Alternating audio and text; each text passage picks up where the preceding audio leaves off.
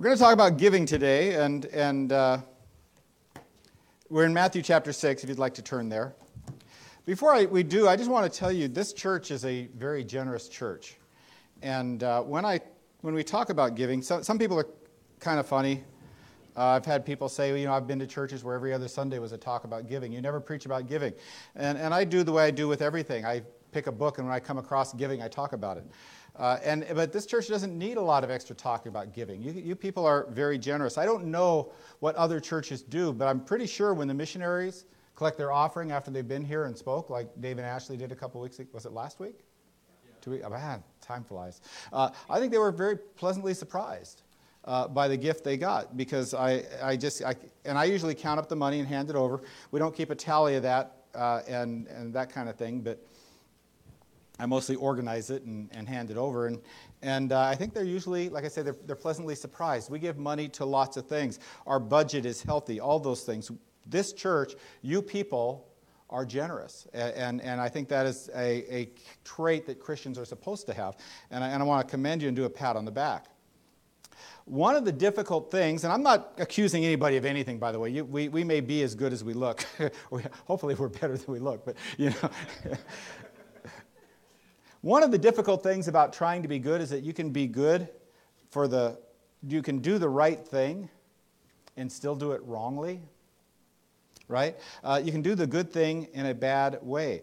Other things are like that. For instance, if I need a mechanic and I hire a mechanic to change the starter on my car, and he swears up a blue streak, and he's angry, and he's frustrated, and he's mad. But when he's done, at the end of the day, he's fixed my starter, replaced my starter, I pay him.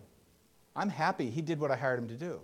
Now, if he's singing praise songs the whole time, and he's happy, and he's confident, he's joyful, he's doing all that, I pay him the exact same amount, right? It's like, it doesn't make a difference to me because I hired him to fix my starter, and whether he does it with a good attitude and in an awesome way, or he does it with a bad attitude in a terrible way, he fixed my starter. That's what I wanted him to do, right? That's the way some things work. But when we're trying to do something for God, nothing works that way. And certainly our giving doesn't work that way. When we're trying to do it for God, the attitude matters. The character matters. He cares about all those things. If you want to be righteous, attitude and character are everything. Faithfulness is everything. God rewards faith. And do you trust Him to reward you in an adequate way? And that's kind of what we're looking at here. So let me read the passage. Matthew 6, verses 2 through 4. So when you give to the poor, do not sound a trumpet before you, as the hypocrites do in the synagogues and on the streets, so that they will be praised by people. Truly I say to you, they have their reward in full. But when you give to the poor, do not let your left hand know what your right hand is doing, so that your charitable giving will be in secret, and your Father who sees what is done in secret will reward you. Okay, so today we're going to look at this whole principle applied to giving. We'll see that we are expected to give. We'll see that we must watch over our motives when we do so. And if we give to impress people, the fact that people are impressed is all the reward we're going to get. If we give to please God, our reward will come from Him. So I want to start with just verse 2 and say, you will give. Jesus does not leave you an option, right? He doesn't say, if you give. He says, when you give. When you give to the poor, do not sound the trumpet before you as the hypocrites do. It is not, if you're going to give this way. He assumes you're going to give. And this is the pattern he uses, by the way. There's the three religious activities. Our giving, our praying, and our fasting that he mentions, all three. He says, when you do, when you give, when you pray, when you fast. And you go, those first two I understand, but that third one, we'll get to that in a couple of weeks. Well, actually, we might not get to that too quickly at all because time is flying. But we will get to it eventually. If you're not giving, that's what we're going to focus on now. If you're not giving, you are disobedient, just flat out. And I said all those nice, wonderful things, but you might be that one person sitting there who goes, I'm protecting my pocket. You're not getting back there, preacher. My brother, who's now not with us anymore, visited a church once, and he's up there, and they're talking about people giving money, and there's mission trips, and there's all these other things. He says, all they were after was my money. And that's easy to see. Today I talked about $10 a box times 101 stinking boxes. That's a lot of $10, isn't it? Right? And if you come in with the thought of, if you come in with the with the attitude that sees things that way, you go, he's after my money. He's after my back pocket. And that might be your attitude. Here's the answer to that. If that's your thinking, then keep your money. Don't mean that in a snotty way. I mean, we do not want people to give who are giving grudgingly. God loves a cheerful giver. But I'm speaking to people who are in heart and soul supporting the ministry of these. We see that video of those kids. We hear the testimony of people whose lives have been changed. And we go, man, I want to be part of that. I can be part of that for just $10 a box. Man, sign me up. And we're excited to do it. And that's the kind of money that we're after. But if you're not giving at all, you simply say, no, I'm not going to, you are being disobedient. He says, when you give, it is assumed that you will. And frankly, when we start, I want to just attack some excuses people give. Your age and your income are irrelevant to that statement. Okay? And you know who I thought of when I wrote that down, teenagers? Not that I would actually want that to slip, but your age and your income do not affect God's expectation of you. He doesn't expect you to give what your parents give.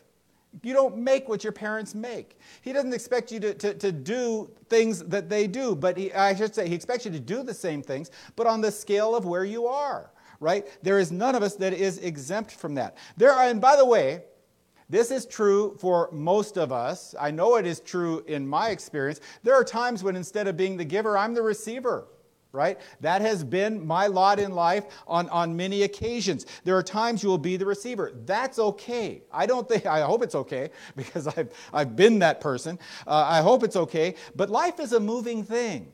Right? Life is this thing that's constantly moving and constantly changing, and your situation in life is, I would say it's a journey, but I don't like the word. It feels too new agey to me, you know?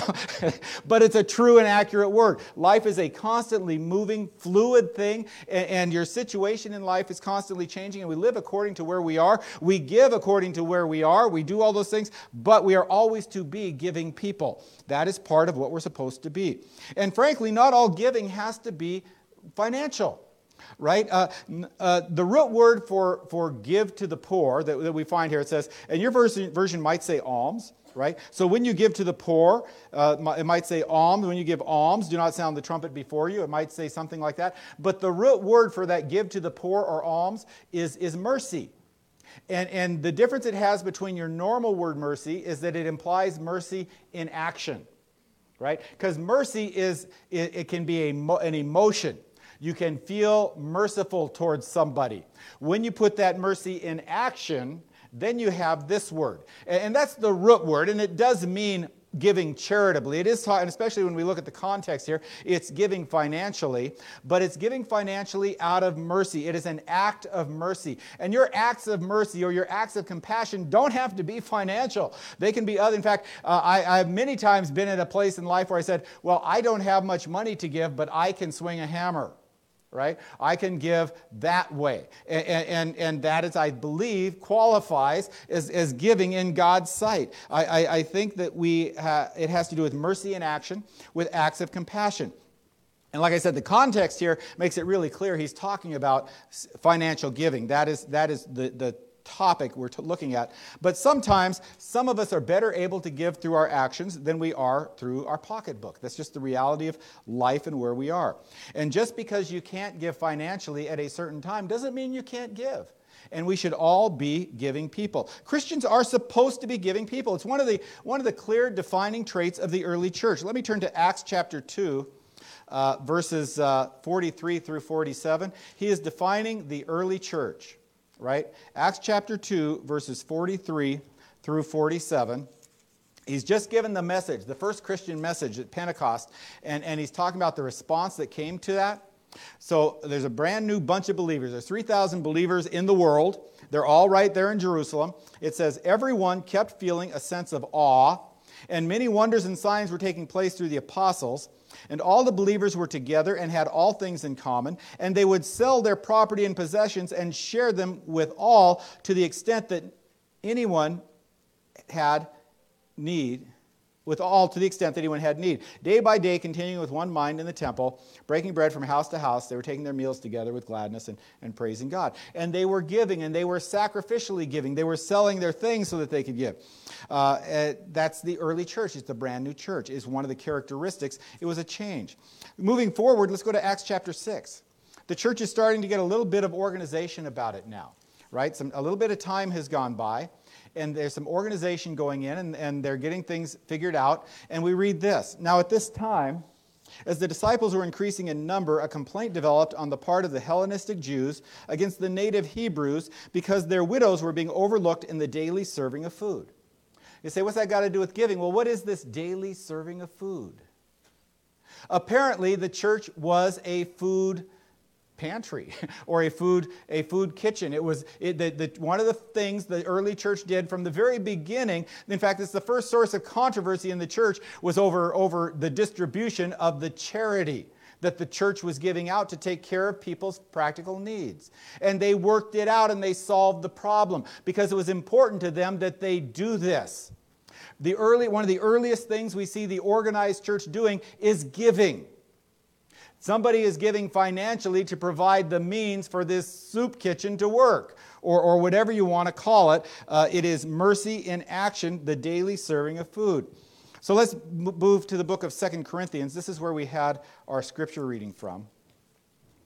And we read this, and one of the rules for understanding Scripture is we need to go where they are. They say in order to read 1 Corinthians, you read it through the city of Corinth. In order to understand 2 Corinthians, we read it through the city of Corinth. So let's read this verse, this passage here, in the eyes of Corinth in 60 A.D.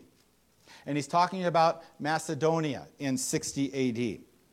Now, brothers and sisters, we make known to you the grace of God which has been given to the churches of Macedonia, that in a great ordeal of affliction, their abundance of joy and their deep poverty overflowed in the wealth of their liberality. Now, a lot of multisyllabic words there. I like short words because I'm a little bit of a redneck. Out of their poverty, they gave a lot, right? In the midst of their poverty. Begging us with much urging for the favor of participation in the support of the saints. And this, not as we had expected, but they first gave themselves to the Lord and to us by the will of God. So we urge Titus that as he had previously made a beginning, so he would also complete in you this gracious work as well. But just as you excel in everything, in all faith, knowledge, speaking, and in all earnestness and love we inspired in you, see that you also excel in this gracious command. And he goes on. So he's describing what happened. He's talking to the people in Corinth about what happened in Macedonia. And he talks about their severe poverty. Well, what's going on in Macedonia? Well, he's referring to some specific people in a specific event. Macedonia is the area that includes the church in Philippi. Philippi is where Paul and Silas were beaten with rods, were put in prison overnight, and then were asked to leave the city. Right? And they left that city and they traveled and they went to Thessalonica, where they were allowed to stay for 3 weeks before they were run out of town in Thessalonica, leaving this infant church. And they went down to Berea. And by the time they're down at Berea, they're not in Macedonia anymore. So what is Macedonia? It's an area where Christians are being persecuted. The small infant church is being persecuted for their faith. Persecuted churches don't have a lot of money. But these people have heard that they're taking up a collection for Jerusalem. And their hearts are touched, and they say, we want to do this. He says, wait a minute, guys, you're poor. Wait a minute, guys, you're under persecution. You don't have to do this. No, other people get to give. We want to give too. That's what they're saying. And he's saying, now, you Corinthians, who aren't going through any of that. Paul stayed in Corinth for 1.5 years, right? He faced some troubles there, but he stayed there for 1.5 years. They weren't facing the kind of persecution. They didn't have the kind of poverty. He says, now I just want you guys to know, I don't want you to be embarrassed when you see what those poor people do. I don't want you to be ashamed when you see their offering and compare it to your own. And what am I doing? He's kind of egging on the Corinthian church, but he's showing. I want to come back to my point. He is showing the desire to give that is in the hearts of these early church people. These early believers, new in their faith, new in the establishment of the church. They're not saying, well, this is what the church has always done, because the church is a brand new thing, right? In that place, it's only like 3 or 4 years old by the time this is written. Maybe it's 5 years old, I don't know. But it's a brand new thing. These people are poor, but they are giving, and they're giving because they want to. They want to support this work. Philippians chapter 4, verses 15 through 18. And Paul is, Philippians, I love the history of these things, because Philippians is what I was just talking about. I was talking about Philippi, the city with the Philippian jailer, where they were beaten and chased out of the city, asked please to leave. And Paul is writing to the Philippians a few years later. He is in Rome in prison now when he writes this letter. So maybe it's 8 or 9 years after he had been there physically and those things had gone by. And he's reminding them of what they did for him. You yourselves know, Philippians, that at the first preaching of the gospel, after I left Macedonia, no church shared with me in the matter of giving and receiving except you alone. For even in Thessalonica you sent a gift more than once for my needs.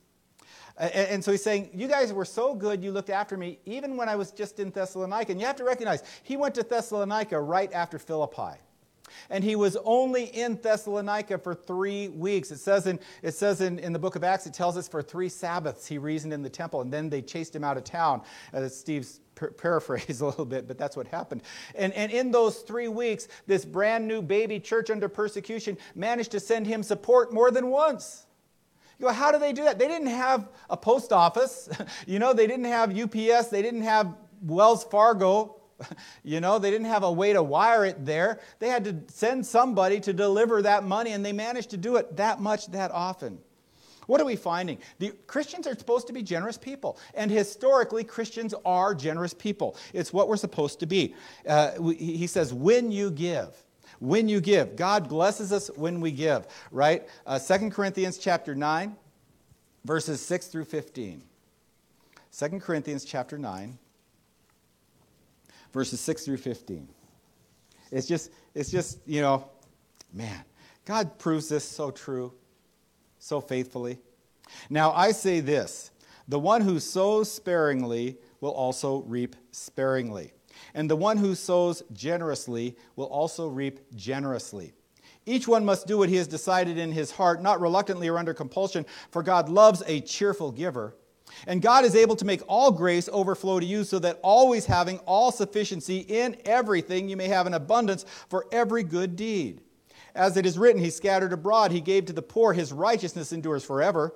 Now he who supplies seed to the sower and bread for food will supply and multiply your seed for sowing and increase the harvest of your righteousness. You will be enriched in everything for all liberality, which through us is producing the thanksgiving of this ministry.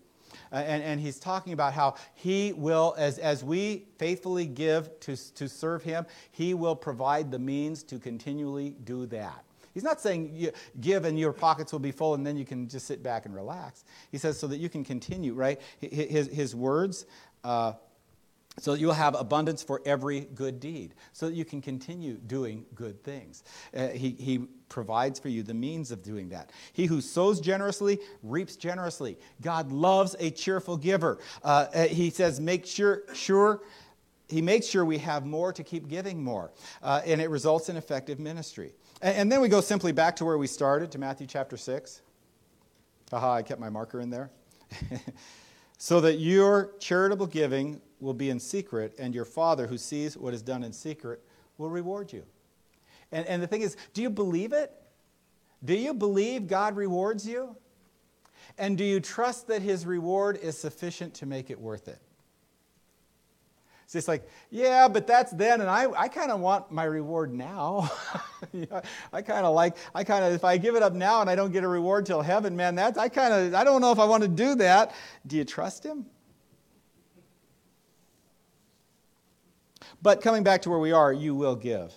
And then he says, beware self-serving charity. So when you give to the poor, do not sound a trumpet before you, as the hypocrites do in the synagogues and on the streets, so that they will be praised by people. Truly I say to you, they have the reward in full. So he says, as the hypocrites do. A hypocrite, originally the word meant actor. someone who pretends to be something that he's not, or someone that he's not. And in their situation, they needed to look good to attain status. If you are a Pharisee, it's easy to blend in. There were not a ton of Pharisees. They estimate there were like 6,000 Pharisees at the time of Christ. So there were a lot, but there weren't a super huge amount. And those 6,000 people had an inordinate amount of influence. They had that kind of, based on their ability to shame people or something. But if you are a Pharisee, it's important that you look like a Pharisee. It's important that people know you're righteous, because otherwise you might as well not be a Pharisee. And so they needed to give to attain status, and they needed people to know they were giving so they could have that. Normal people didn't need to do that. The normal guy, he could give quietly. Nobody had to know, because he didn't need to impress people. But the Pharisee, he needed to impress people. Among the leaders, it was important to gain prestige. And so a lot like politicians do today, when they toot their own horn and talk about all the things they've done, they display their credentials in public ways. They have their voting records, they have their deeds done, they have the things that they're part of and all that. The Pharisees needed that kind of stuff. They needed to pad their resume, and giving was a part of it. So that's their situation. And I'll try to help us see how that applies to our situation, but I want to talk a little bit about this sounding of trumpets first. Okay, now, one of the problems with having a lot of commentaries is sometimes you read a lot of different answers. and a commentary is simply a book that helps you understand the Bible. It's talking to someone who's studied more than you have and is writing down. He's respected enough to publish a book. And so you read what he has to say about it. And he might be right and he might be wrong. And on this subject of trumpets, everybody has a different idea. I have 3 commentaries I looked at, and all 3 had different ideas. But I'm going to go with the one I liked because I like it. Right? Might be right, might be wrong, but I'm running with it, okay? Because it makes a lot of sense to me. Because you go, where did this sounding the trumpets come from? Why would they do such a thing? Well, actually, it makes a ton of sense if you want to be efficient. Okay, let me compare it to, you are a relief driver driving, and you've got a semi-truck full of food, or a deuce and a half or something full of food, and you are driving into an area that is pretty much been devastated. And you want people to know where they can get food. So as you start driving into town, you start honking the horn.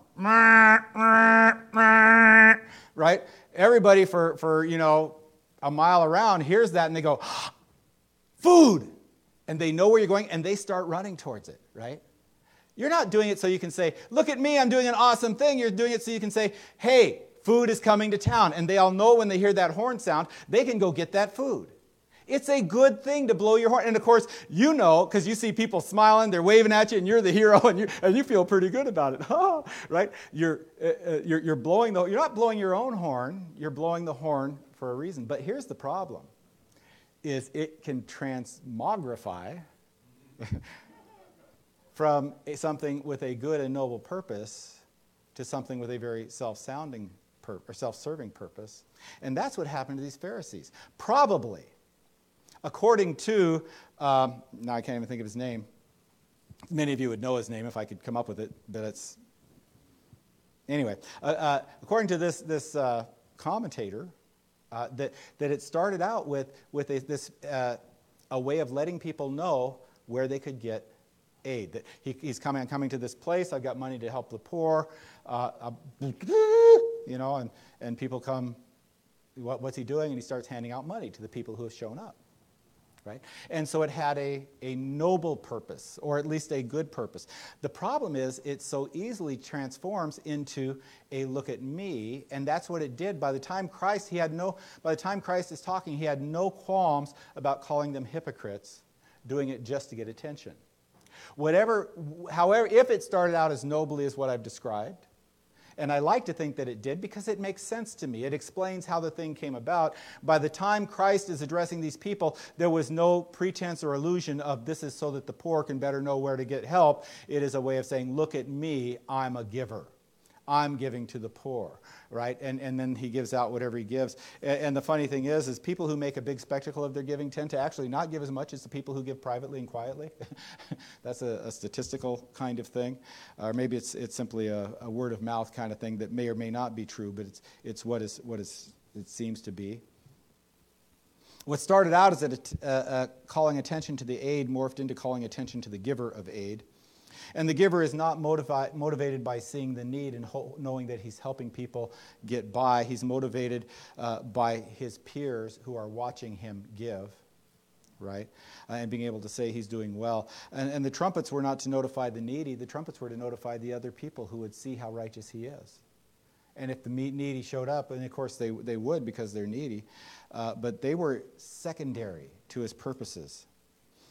And so the observers are out there holding their righteousness scorecards and giving him a 10 or a 9 or a 6 or whatever based on how generous he is. And what is our modern equivalent of that? I'm going to start with the kids. Kids are, I'm not criticizing the kids, I'm just saying they're really obvious. Because they're fun. Because at Vacation Bible School, they bring in their money, right? And some kids are bringing in, they got their money in their pockets, and they have a roll of coins. You say, oh, good, a roll of coins. Then they break it open. You go, oh, no, because now you have to count it. and so, this little boy is dumping in his change, and this kid runs up and goes, I have a $5 bill. I'm giving $5. And all the other kids go, wow, he has a $5 bill. He's giving $5. And everybody's like, ooh, that's awesome. And then they get excited if it's a boy or a girl because it's boys versus girls. That really matters. But and they're all excited about it and about the giving. And that's okay because we're just teaching them to give, right? They're starting to get the hang of it. They're learning that they give. Some of the subtleties about it will come eventually, or at least we hope.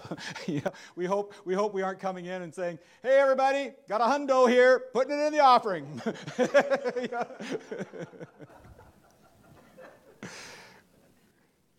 Oh, you didn't see that? Here, let me pull that back out. Got a Benji. Kids are fun because they make it obvious, but as adults we get a little bit more sophisticated, but somehow we managed to get our name on a plaque or reported in the newspaper. We were at a church once that had a tree up front. It looked like I don't know what kind of tree it was supposed to be. It's a broadleaf tree, and it had all these limbs and things out there, and it had all these lights on it. And I went up to the pastor and I said, "What's that tree about?" He says, "Oh, that's our tithing tree. Everybody that tithes, we light up a light for them." And I thought, I don't think I like that. It's like, it's nice to know that people are doing that, but it's like, how does somebody know what your tithe is? It's like, it just made me feel a little bit uneasy. It wasn't, and so do you make sure you give a tithe so that you can have a light? And say, hey, you see that one on the far right next to the corner there? That's me. Oh, your light, my light's brighter than your light. A lot comes from motivation, and this is what's really tricky about it. Is I talked about this a little bit last week. Is you can't completely keep things quiet, right? We pass the offering plate, and I really like the bag as opposed to the plate because it does allow some secrecy. And if I need to, nobody really notices I'm pulling something out. No, I'm kidding.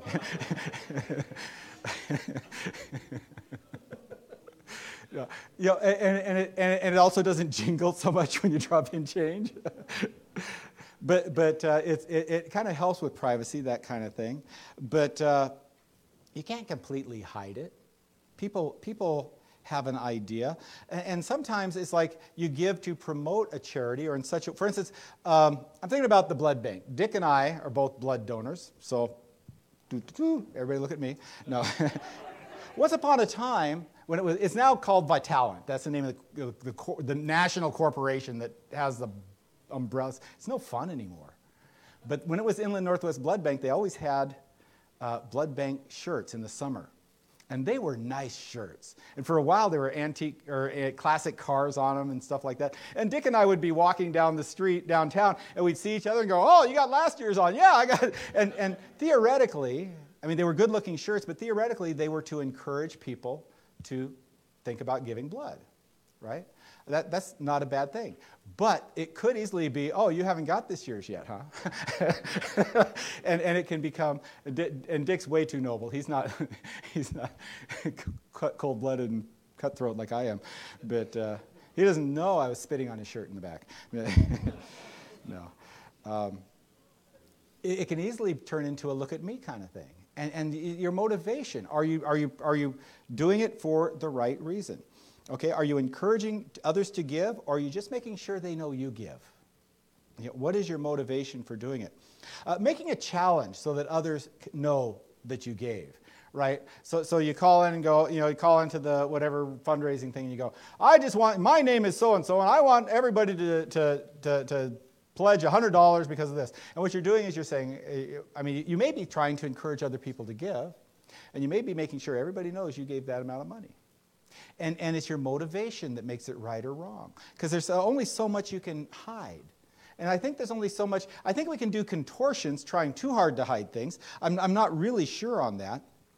Charity auction, right? Charity auction, you buy something, you bid it up, you buy it, and then you turn it around. Say auction it, put it back up for auction. Okay? You've got a couple of possible motives there. One is you're giving other people, you're setting an example that you hope other people will follow. And I've heard of the same thing being turned around 2 or 3 times. Never actually done that myself.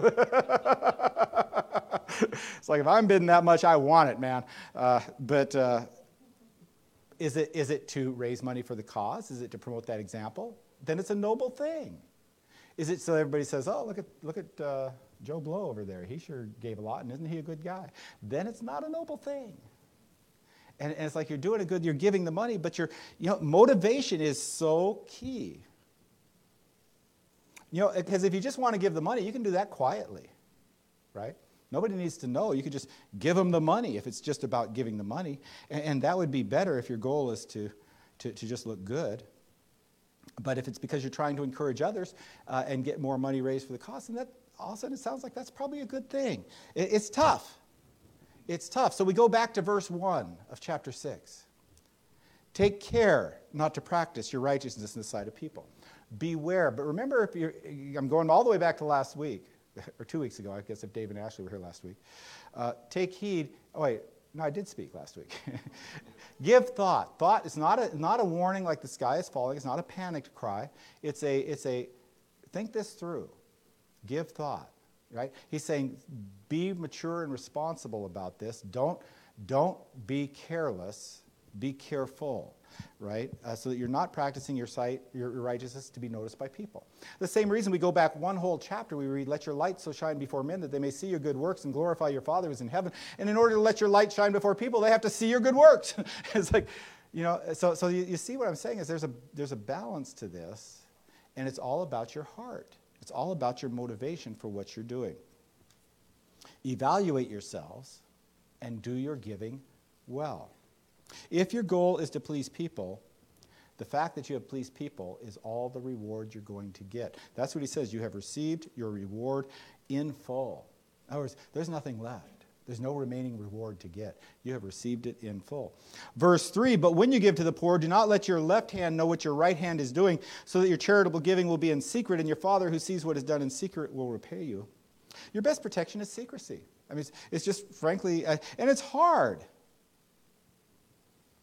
I don't know how hard you're supposed to work at it, but it's hard. Most of us have something of a giving plan. I'm not saying we plan out all our giving. I've tried that. It doesn't work. Soon as you lay out your giving plan and say, this is what I'm ready to give, God will hit you with something just to throw a monkey wrench in it and make you reevaluate. So you can only, it's not an ironclad plan, but most of you have something of a giving plan. Not all giving should be planned, but some of it should.